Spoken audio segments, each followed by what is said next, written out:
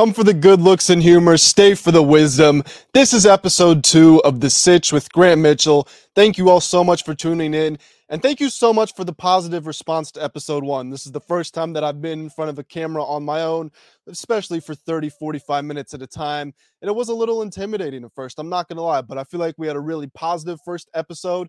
Again, you guys left some wonderful comments, some great feedback for me, and I look forward to taking it on and improving as we go. And we have another great show for you. Last time we started off with LeBron James breaking the all-time scoring record, and we are starting off with another basketball story today. The Brooklyn Nets disaster class. The Brooklyn Nets have traded Kevin Durant to the Phoenix Suns, which officially ends the experiment of the most talented big three in NBA history. If you have forgotten already, that was James Harden, Kyrie Irving, and Kevin Durant. Right off the bat, this is the biggest failure in NBA history. You have a top 15 all-time player in Kevin Durant. You have a top 50, top 40. I haven't quite done the math on James Harden where he ranks, but we know he's way up there. And Kyrie Irving, one of the 5 most skilled players that we've ever seen. He's underachieved from what his talent level might have been, but you can't deny what he has. He's a career 39 3-point shooter.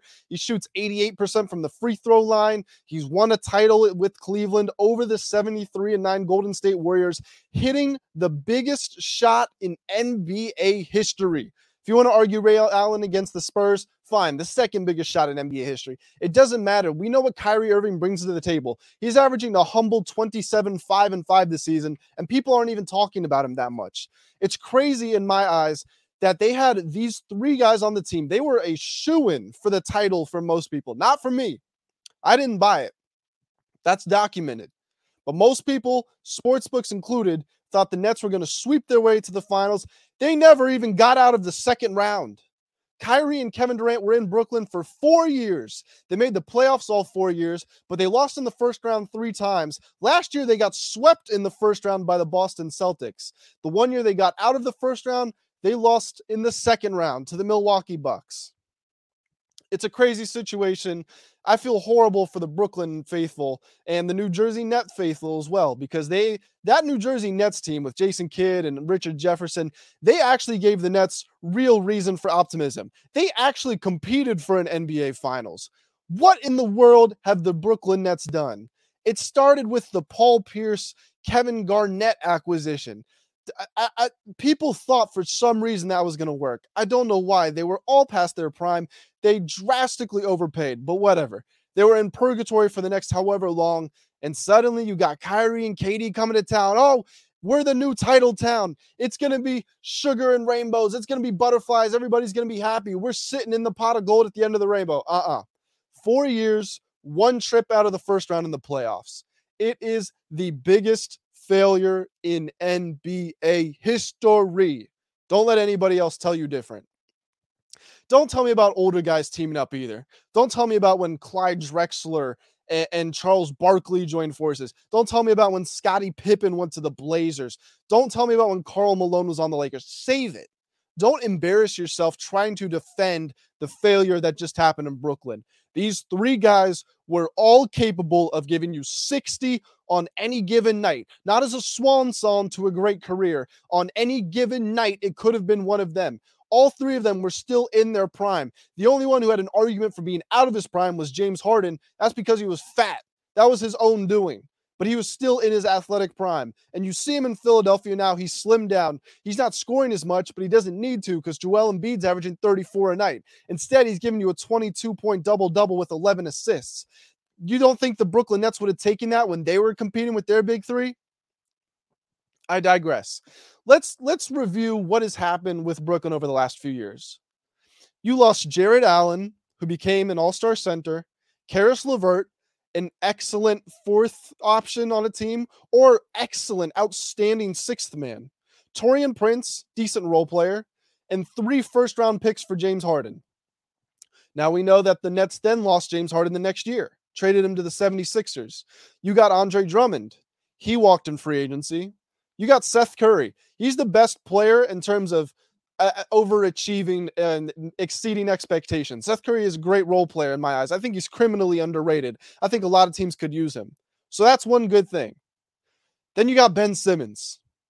He was at the heart of all of this. Ben Simmons, the guy who was an all NBA performer, a defensive player of the year candidate, the first pick in the draft. He's averaging 7 points, 6.5 rebounds, 6 assists this season.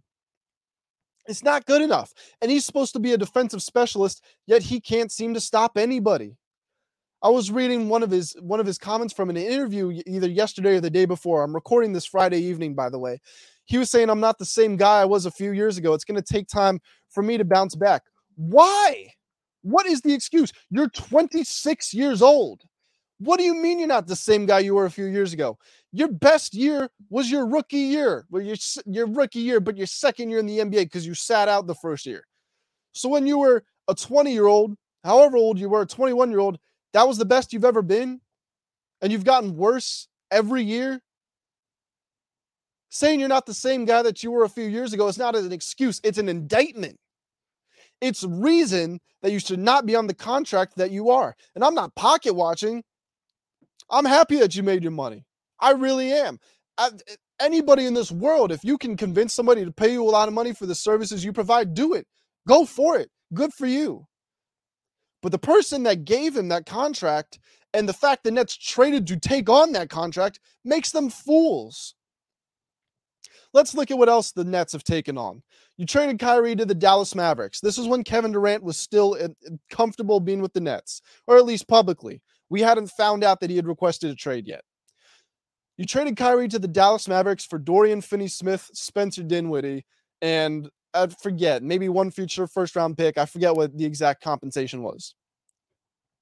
That made me think that, the Nets can put a little run together. They might be able to make the conference finals. If Kevin Durant has an all-time playoff run, think back to that one time they did get into the second round when he had 49, 17, and 10, whatever he had against Giannis and the Bucks. Can he perform at that level again? If he does, he can get his team to the finals. The Brooklyn Nets team that was there in place 2 days ago is better than what the LeBron James took to the 2018 finals. Dorian Finney-Smith was a better player than Jeff Green. Spencer Dinwiddie, they play completely different positions, but he was a better player than Kevin Love. The Cavs had Kyle Korver, okay, but the Nets had Joe Harris. They had Yuta Watanabe. Guys, same thing, knockdown shooters. Korver's better historically, but in terms of percentages and what they offered at that point in their career, pretty much even. Nets had better defenders. Royce O'Neal, again, Dorian Finney-Smith, Nick Claxton, a defensive player of the year candidate, top 3 candidate. And then you trade Kevin Durant. See, this is where I get confused. First of all, we now know that Durant wanted to go to the Suns. So Sean Marks, the general manager of the Nets, was fine granting Durant's request. Keep in mind, Durant wanted out before Kyrie Irving. Think back to the summer. Durant demanded a trade. Requested, whatever the verbiage is. You can intermingle it. You can intermix it. He wanted out of Brooklyn. And the Nets just went 0 dark 30. He ended up staying for a little bit. Didn't really make that much of a stink. We didn't hear of it again. You traded Kyrie to the Mavericks because you didn't want to honor his ambition to go to the Lakers. We don't know if Kyrie definitively wanted to go there, but Sean Marks and Joe Tsai believed he wanted to go there, so they made it their mission not to trade him to the Lakers. Okay, so you want to spite your player who wants out. I get that. But you don't want to spite the guy who wanted out first? Think before Kyrie caused this off-court controversy with the anti-Semitic comments or the anti-Semitic posts. Before any of that controversy, I get if there's bad blood towards Kyrie now, but there was no bad blood when Kevin Durant was requesting out. Have we just forgotten that happened? The reason that it doesn't make any sense is this. You traded Durant to the Suns, and you got 4 first-round picks for it, a couple players, good players too, which I will talk about later. But you clearly want to rebuild. Why would you not set your pride aside and trade Kyrie to the Lakers? Because they were offering you multiple first-round picks. You only got 1 off the Mavericks, and you got Dorian Finney-Smith, who serves no purpose in a rebuild. Spencer Dinwiddie serves no purpose in a rebuild. The last time he was in Brooklyn, he had a career year, yes. And maybe he can score 18 points a night, but what's that going to do for you? If your goal is to blow this team up and rebuild, I just don't understand why you keep these players. And it makes even less sense when you think about who you got from the Suns deal for Durant, because you got Cameron Johnson. He could be your starting wing. If he's not, he's going to be the first guy off the bench. You have Mikal Bridges. That's your starting three. That's your starting small forward. He's going to guard the best guy every night. So why do you get Finney Smith when you already have Royce O'Neal too? And Watanabe and Joe Harris. These guys all play the same position on the court. You have 9 wings on a 15-man roster. Some teams don't even play 9-man rotations. And you have 9 wings. Another point I want to get into here. Mikal Bridges, great player. Any championship contending team would want to have him on their roster. He can guard the best guy every night. He can shoot 40% from 3. He's reliable. He doesn't do a lot of dumb stuff. He's an active cutter. He has good basketball intelligence. He doesn't demand the ball. He can fit well into pretty much any system. Again, if you are rebuilding, why on earth would you not flip Mikal Bridges for the 4 first-round picks you were offered? I saw that they were offered 3 first-round picks, and I said, they've got to be taking that deal. And then the deadline passed, and I thought, wow, I can't believe they kept him. And then it's unearthed that you passed on 4 first-round picks, knowing you're not going to be good this year, knowing you're not going to be good in the future. And if you don't know that, you need to look yourself in the freaking mirror. Brooklyn wasn't getting any big guys to come there. That's why they had to overpay so much for Garnett and Pierce, the Celtics guys, Darren Williams. All that time passes and they're terrible. Kyrie happens to pick you out of a hat pretty much only because you're close to Jersey, which is where he's from. Kevin Durant just tags along for the ride. And we see the dissension, the chaos that has occurred since they got there. Do you think future free agents are eyeing this up as a landing spot for them? No. You're not going to get a star to put next to Mikal Bridges and Nick Claxton and Dorian Finney-Smith and Royce O'Neal and these shooters to make them look good. Instead, you're stuck with a surplus of players who serve the same role that had value, immediate value, inflated value, as a matter of fact. You're not getting 4 first-round picks from Mikal Bridges in the summer. You were going to get it now when a team that really wanted to push themselves over the edge for championship contention, they said, screw it. This is the year. We're in. Chips in the center of the table. You had that opportunity and you blew it. There's just no logic going on in the Brooklyn front office. It doesn't make any sense. What else doesn't make sense to me is Kevin Durant. Kevin Durant, I tweeted something the other day. I said that if somebody asked me, what is the game of basketball? And I could cut on highlights of just one player ever, we would be watching Kevin Durant film. In my eyes, that's some of the highest praise that you can possibly give somebody. They are basketball. They represent basketball. Think about it. He's smooth at every level, from 35 feet to a layup in the paint. He can do everything. He can pass the ball. He has a phenomenal handle at 7 feet tall. He can guard 1s. He can guard 5s. He can fit into any system. He can be a volume shooter. He can play off the ball. He can play in isolation. He can play in motion. He can post up. There is nothing that this guy can't do. And if you don't think he's a top 15 player of all time, you're kidding yourself. And if you want to talk about skill set, he's probably in the top 7.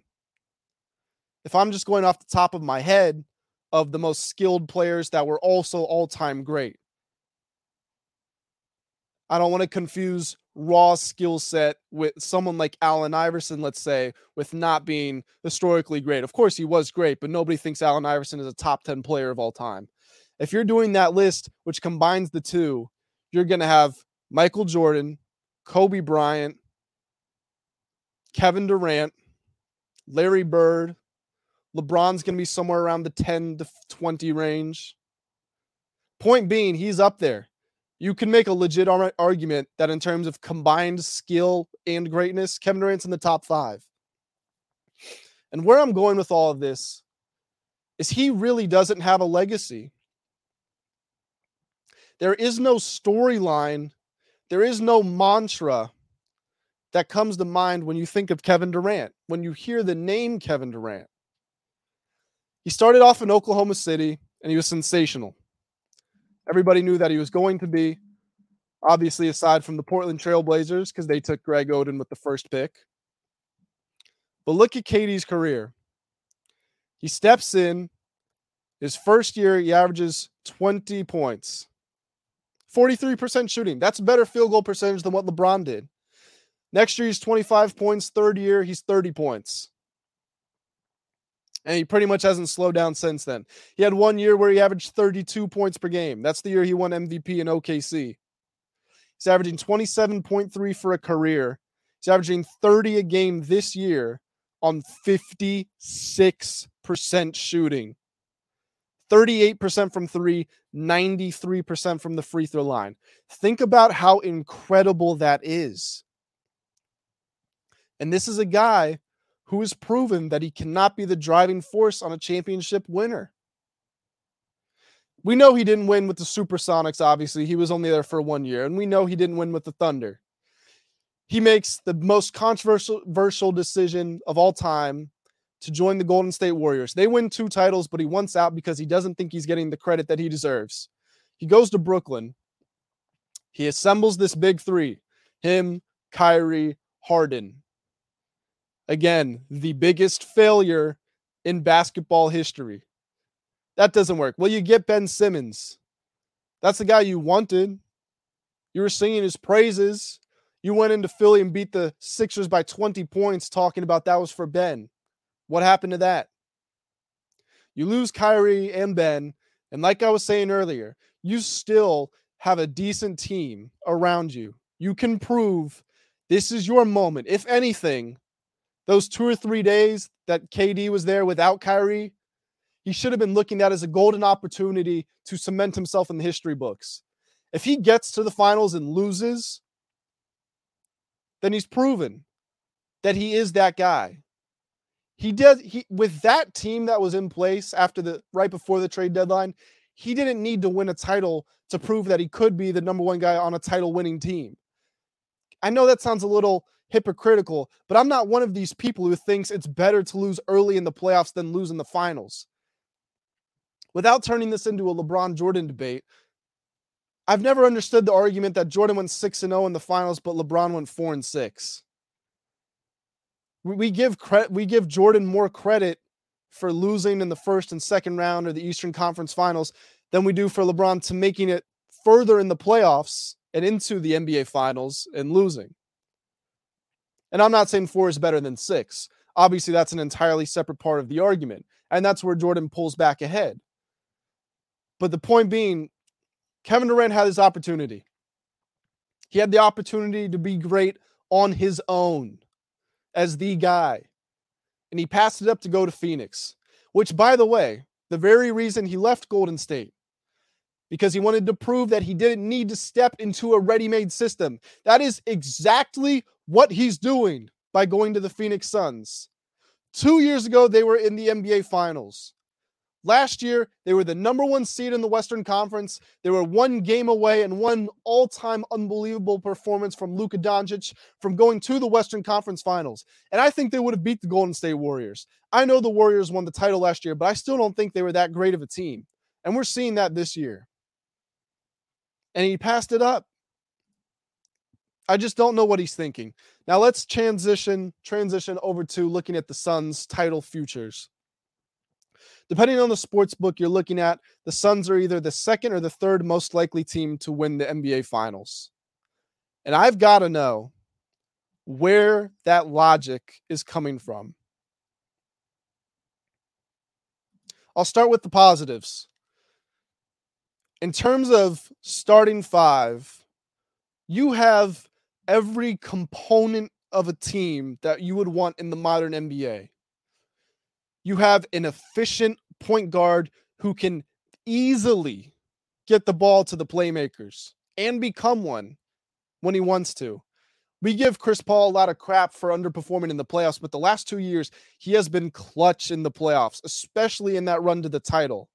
He was dropping 40 bombs like it was nothing on the road there. It was unbelievable. Devin Booker, a two guard who can slash and shoot, draws a lot of double teams. In the era of pace and space, that leaves three-point shooters open in the corners all the time. Kevin Durant, we know who he is. We don't need to talk about him. DeAndre Ayton, a mobile big man who can defend. He can get in the post. He is a little bit hesitant at times, but he can get in the post. He can shoot the mid-range. He's a good player. Monty Williams, by the way, coach of the year. From what we can tell, an excellent motivator of players. And now you would have liked to have Mikal Bridges or Cameron Johnson filling out that last spot. But you've got Torrey Craig. He's a versatile player. You can go pick someone up in the buyout market. Reggie Jackson could be coming in to fill in a backup point guard spot. He would be good there.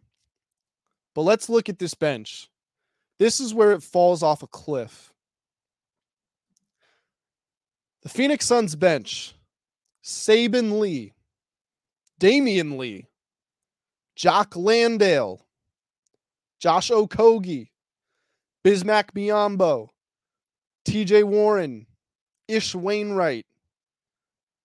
Do any of those people sound like they're going to be future NBA Finals winners? Let me rephrase. Do any of those people sound like they will be key rotational members of an NBA Finals winning team? Sure, they could be on the roster and that team wins it. But can you count on any of those guys to be your 6th, 7th, 8th man in the playoffs against the other best teams in the NBA? People forget about this. When the Warriors broke through and they started their dynasty, this was the year that they beat the Cavaliers in 6 games in the finals. The year LeBron had the case that he could have been MVP even though they lost because Kevin Love and Kyrie Irving were both out injured. The Warriors bench had the best plus minus of any bench in the NBA. The Warriors starting 5 was not that great in that series. It was their bench that would consistently come in and put them ahead. They were great in the regular season. They were great in the postseason. Other recent championship winning teams. The Lakers team that won in the bubble wasn't that deep. But pretty much all of those other teams, they had guys that were coming in and giving them huge sparks off the bench. And I just don't see any of that on the Suns. Now, again, the buyout market is still there. You could go in and pick some guys up. But if they don't do that, I simply don't see how they can sustain a long playoff run. Having those 4 guys in your starting 5 and whoever the 5th player is, it's just not going to be enough in my eyes. I think Dallas can beat them. I think Phoenix. I think Denver can beat them. I thought the Grizzlies could beat them. I don't know about those guys anymore. I think they're in their own heads right now. I think the Clippers could give them trouble. Clippers won the trade deadline day, in my opinion. If the Lakers somehow match up with them, they have the players to match up with them. Now, I would still take Phoenix in a heartbeat, but could be an interesting series. Pelicans, Warriors, I think it's really the Nuggets, the Mavericks, the Clippers that you're looking at. The Kings, great season. They've exceeded all expectations. I'm not picking them to win a playoff series. I'm sorry. It's the Kings. If I were to rank the Phoenix Suns, I would put them as the 4th most likely team to win the finals in the Western Conference. The fact they're 2nd or 3rd in the NBA, I don't get it. And I'm going to be fading them for that very reason. Another big deal that happened in the NBA. Russell Westbrook traded from the Los Angeles Lakers to the Utah Jazz. The Lakers recoup Malik Beasley, Jared Vanderbilt, and D'Angelo Russell. Now, this is a huge deal for multiple reasons. First of all, it's addition by subtraction. I enjoy watching Russell Westbrook sometimes, and other times he's the most unbearable player in the history of basketball. And this is not an attack on Russell Westbrook, the person, Russell Westbrook's character. He's a great guy. He's always out doing community events. We know what his story is. We know how hard he's worked to be where he is. And we know that he's underappreciated historically. This is an NBA 75 guy, NBA's all-time leader in triple-doubles, an MVP, scoring champion, assist champion, a guy who's averaged over 10 rebounds per game as a 6'3" guard. He's awesome. But he made so many, countless plays that were game killers. The team's mounting a comeback, and he has a couple of turnovers back to back. It's a close game, and he bricks a wide open three. Sometimes it's just his presence on the court.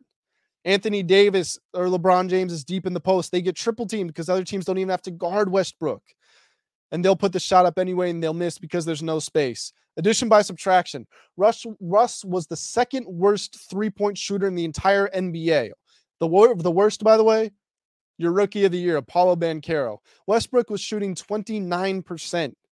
He was leading the league in turnovers per 36 minutes, which is also turnovers per minute, amongst qualified players, obviously. Number one in that, surprisingly, tied with Westbrook, Giannis Antetokounmpo. This is why I really like the move for the Lakers. Aside from getting rid of those negatives that I just talked about, Malik Beasley is 7th in total threes made this year. He's only shooting 36%. That's not bad. It's not great for what you would want from somebody shooting that volume, but he's a career 39% guy. He shot 42% last year. He's going to improve that average, especially with the space that comes from playing with Anthony Davis and LeBron James. D'Angelo Russell is 12th in that list of total threes made. He's shooting 39% from the season. And even though he's a point guard, he can play off the ball. He's used to playing with Anthony Edwards, even Karl Anthony Towns, someone who dominates the ball. He can get off of the ball, and he can make wide open shots. Now, he's not outstanding as a playmaker. He's not known for his defense, but he ranks 87 spots better than Westbrook in individual defensive rating. That's an underappreciated stat. Jared Vanderbilt, very versatile defensively. 6'8", 6'9" guy with long arms, can guard wings, can play as a small ball five, and legitimately guard centers, averaging 8 rebounds a game, 3rd on the Lakers, a block per game, 2nd on the Lakers. He's going to come in and he's going to make an impact. The arrival of those guys also freed up the Lakers to move off of Patrick Beverley. Now, Beverley was playing better. That's not hard to do, by the way, because he was shooting 24% from 3 in the first couple months of the season. But he was up to about 38, 39% over the last couple of months. His defense was okay. People mistake toughness and intensity for good defense a lot of the times, and that was happening a lot with Beverley this season. He wasn't really locking down anybody. He was just trying the hardest of everybody out there. So he goes on to the Magic. They're probably going to buy him out. The Lakers get Mo Bamba back. Now, I know some people are high on this. I don't really like it, mostly because I'm a long-term guy. Even in the short term, I'm a long-term. So this is a short-term move, but I'm thinking long-term. How is it going to help the Lakers in the second round of the playoffs if they get that far? It's not. Mo Bamba is not going to be on the court. But for the rest of the regular season, you have somebody who's 7 feet tall. He can hit a decent clip from 3, 36 to 38%, depending on what you're getting out of him. It changes the culture of the Lakers. They're less whiny, less complainy. Maybe they're a little bit less intense as well, but honestly, I don't know if that's necessarily the case, especially since they just got so much younger. I also want to say that this Lakers team is not done. I know there's 6 games under 500, which means they need to go about 16-10 to finish at 500 in the regular season. You would think that gets them into the play-in, although they are only 2.5 games behind the 10th seed. They looked all right in that game against the Milwaukee Bucks. A couple of standout players. Dennis Schroeder had, I think, the best game that I've seen him play. I haven't dug deep to see if it was the best game of his career, but he looked great. He finished that game with 25 points, 12 assists, no turnovers. That's going to work. Lonnie Walker looked really comfortable coming off of the bench. I don't know why he was benched in the first place. I don't know if he's going to return to the starting lineup now that Beverly's gone. I would assume Malik Beasley's going to fill in there, but he gave you 15 points, looked in rhythm, had some nice pull-ups and transitions, some good rim attacks. Another player that looked great, Austin Reeves, had a little crossover on Giannis Antetokounmpo, one-handed layup, drive to the cup. Looked a lot like when Iverson shook Jordan in that famous clip.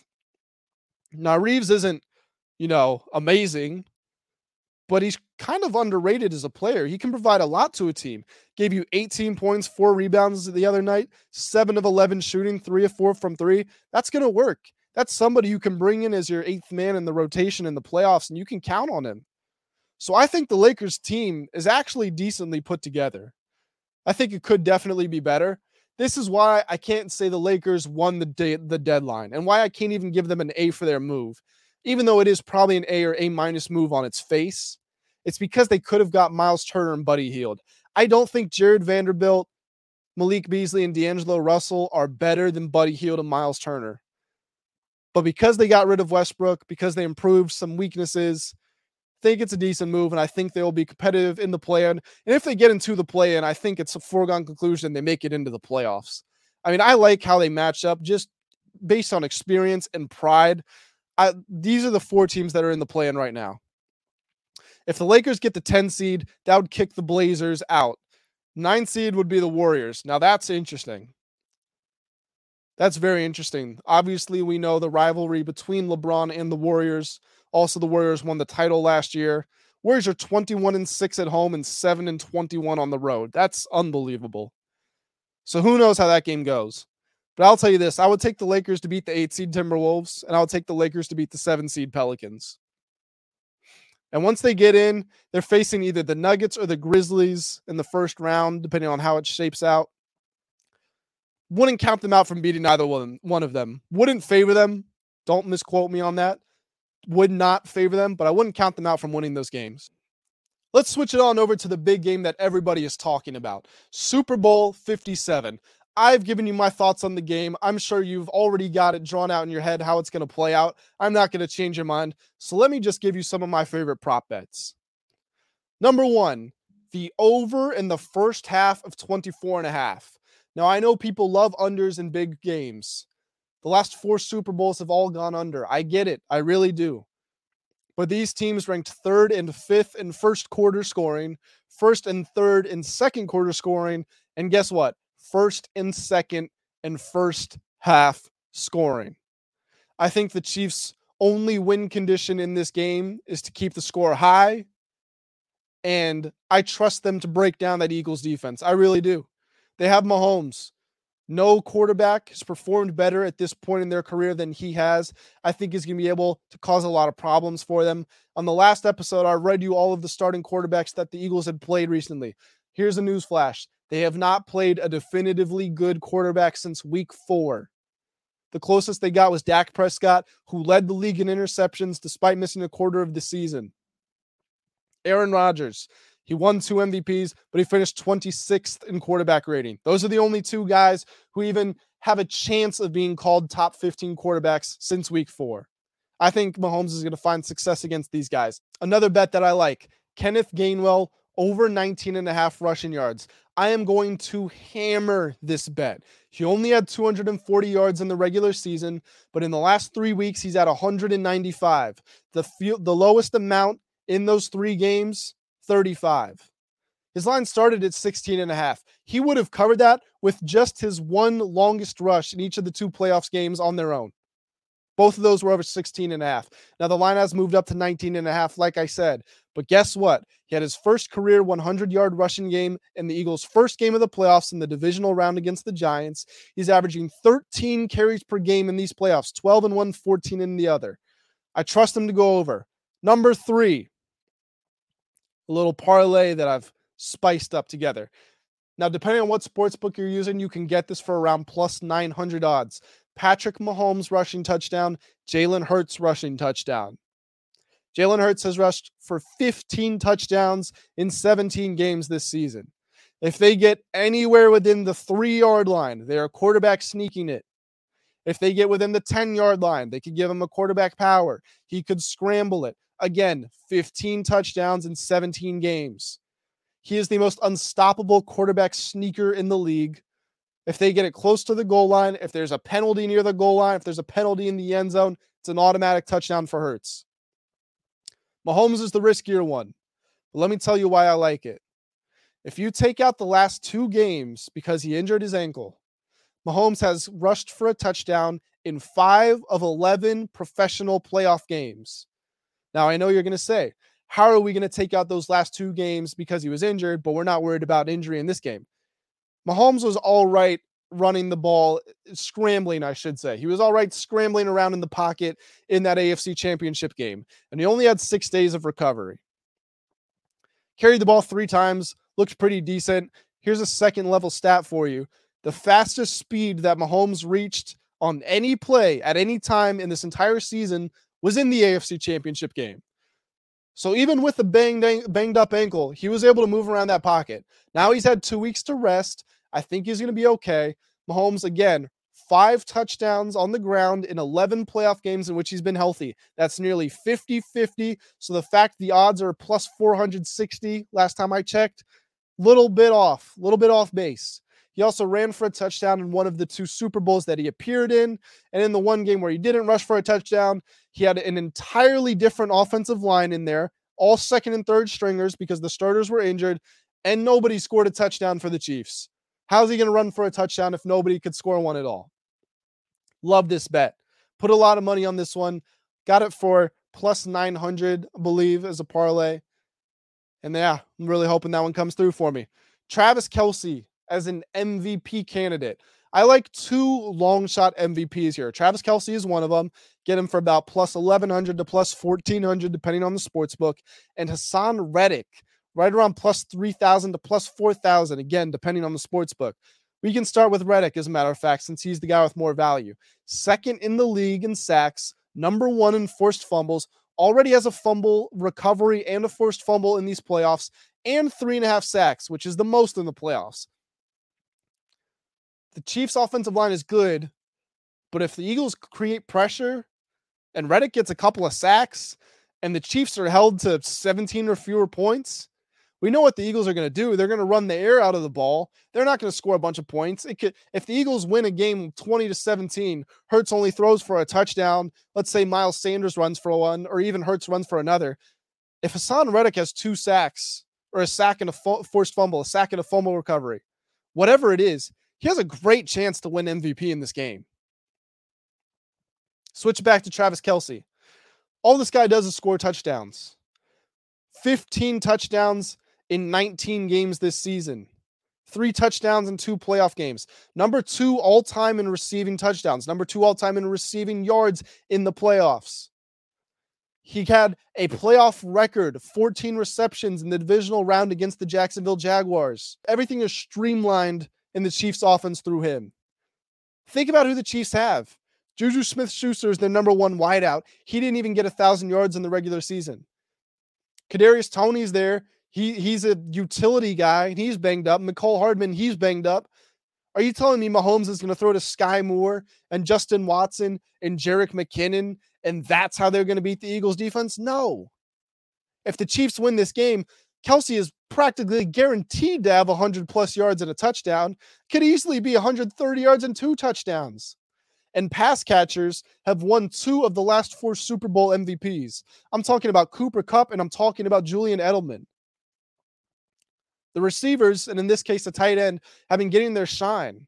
Kelce, again, moving up the all-time ladder in the playoffs. He'll probably never reach number 1 in receptions, receiving yards, or touchdowns because Jerry Rice was just so dominant, but he's getting his shine, and he's set up for success.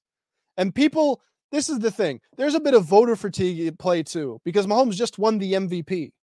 So if Kelce, again, goes out and has a strong box score, Chiefs win that game, and he's a driving force in that, people are going to say, well, we need to award Kelce, especially with all the hype. They have their podcast out. This is the Kelce Bowl. People want the Kelce's mom to flip the coin to decide who gets the ball first.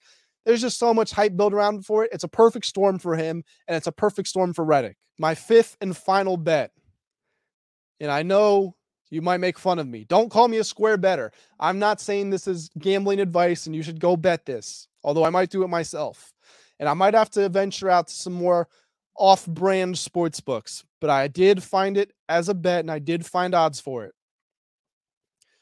Who will be thanked first in the Super Bowl MVP's acceptance speech? Now, hear me out. I was thinking to myself, who can you thank when you win a Super Bowl MVP? You can thank your coach, your teammates, the team, the franchise, the ownership, your friends, your family, your parents. And then I saw at plus 320 odds, God himself. Thank God before anybody else in the acceptance speech. And I said, you know what? I like the sound of that. Let me go do some research to see what the likelihood is that the Super Bowl MVP winner is a religious man. Now, I knew the Super Bowl MVP odds. I know it's dominated by Jalen Hurts and Patrick Mahomes. They're over 10 times as likely as the next most likely guy to win. So I did some digging. I went and I watched tape from the AFC Championship game post-game interview. The one that happens right on the field. Tracy Wolfson walks right up to Patrick Mahomes. And while you might hear Travis Kelce saying "Burrowhead my ass" in the background, the very first thing that comes out of Patrick Mahomes' mouth, you ready for this? I just want to thank God. That's the first thing he said. Those were the first thoughts in his head as soon as he found out he was making it to the Super Bowl. Now, what about Jalen Hurts? Mahomes is an underdog after all, both in the MVP and in the game line. The Chiefs are the underdogs to the Eagles. What about Hurts? Well, I found an exclusive sit-down interview with CBS Sports in September. And 4 minutes and 23 seconds into that interview, he said, God is everything and he's worthy of praise. He's worthy of praise. You don't think a guy who has the biggest athletic achievement of his life is going to forget to thank God? You think Mahomes has lost his faith or his passion for his faith in less than 2 weeks after he just pronounced it on the biggest stage? I don't know which team's going to win this game. I've got my thoughts of the Chiefs. And if they win, Mahomes is probably going to win MVP. If the Eagles win, Hurts is probably going to win MVP. But that's a 50-50. You know what seems pretty damn likely to me? Is that you will hear, I give glory to God when the Super Bowl MVP is announced. It's by far my favorite bet of the weekend. It was so exciting to me doing my research. This is why I love being a sports journalist, working in sports and sports betting. You can just uncover so much amazing information that many people aren't privy to. And I hope I was able to shine some light on it and open your eyes to it. And guys, when you're watching that Super Bowl this weekend, I want you to think of me. And when you hear Jalen Hurts or Patrick Mahomes grab that microphone and say it's all thanks to the man above, you say no. It's thanks to that man Grant on the microphone. That's how I'm going to leave you. That was prophetic. Thank you guys so much for tuning in to episode number 2. We will be taking the next week off as I am traveling. But when I come back, I will see you guys for episode 3. Take care of yourselves until then and enjoy the Super Bowl.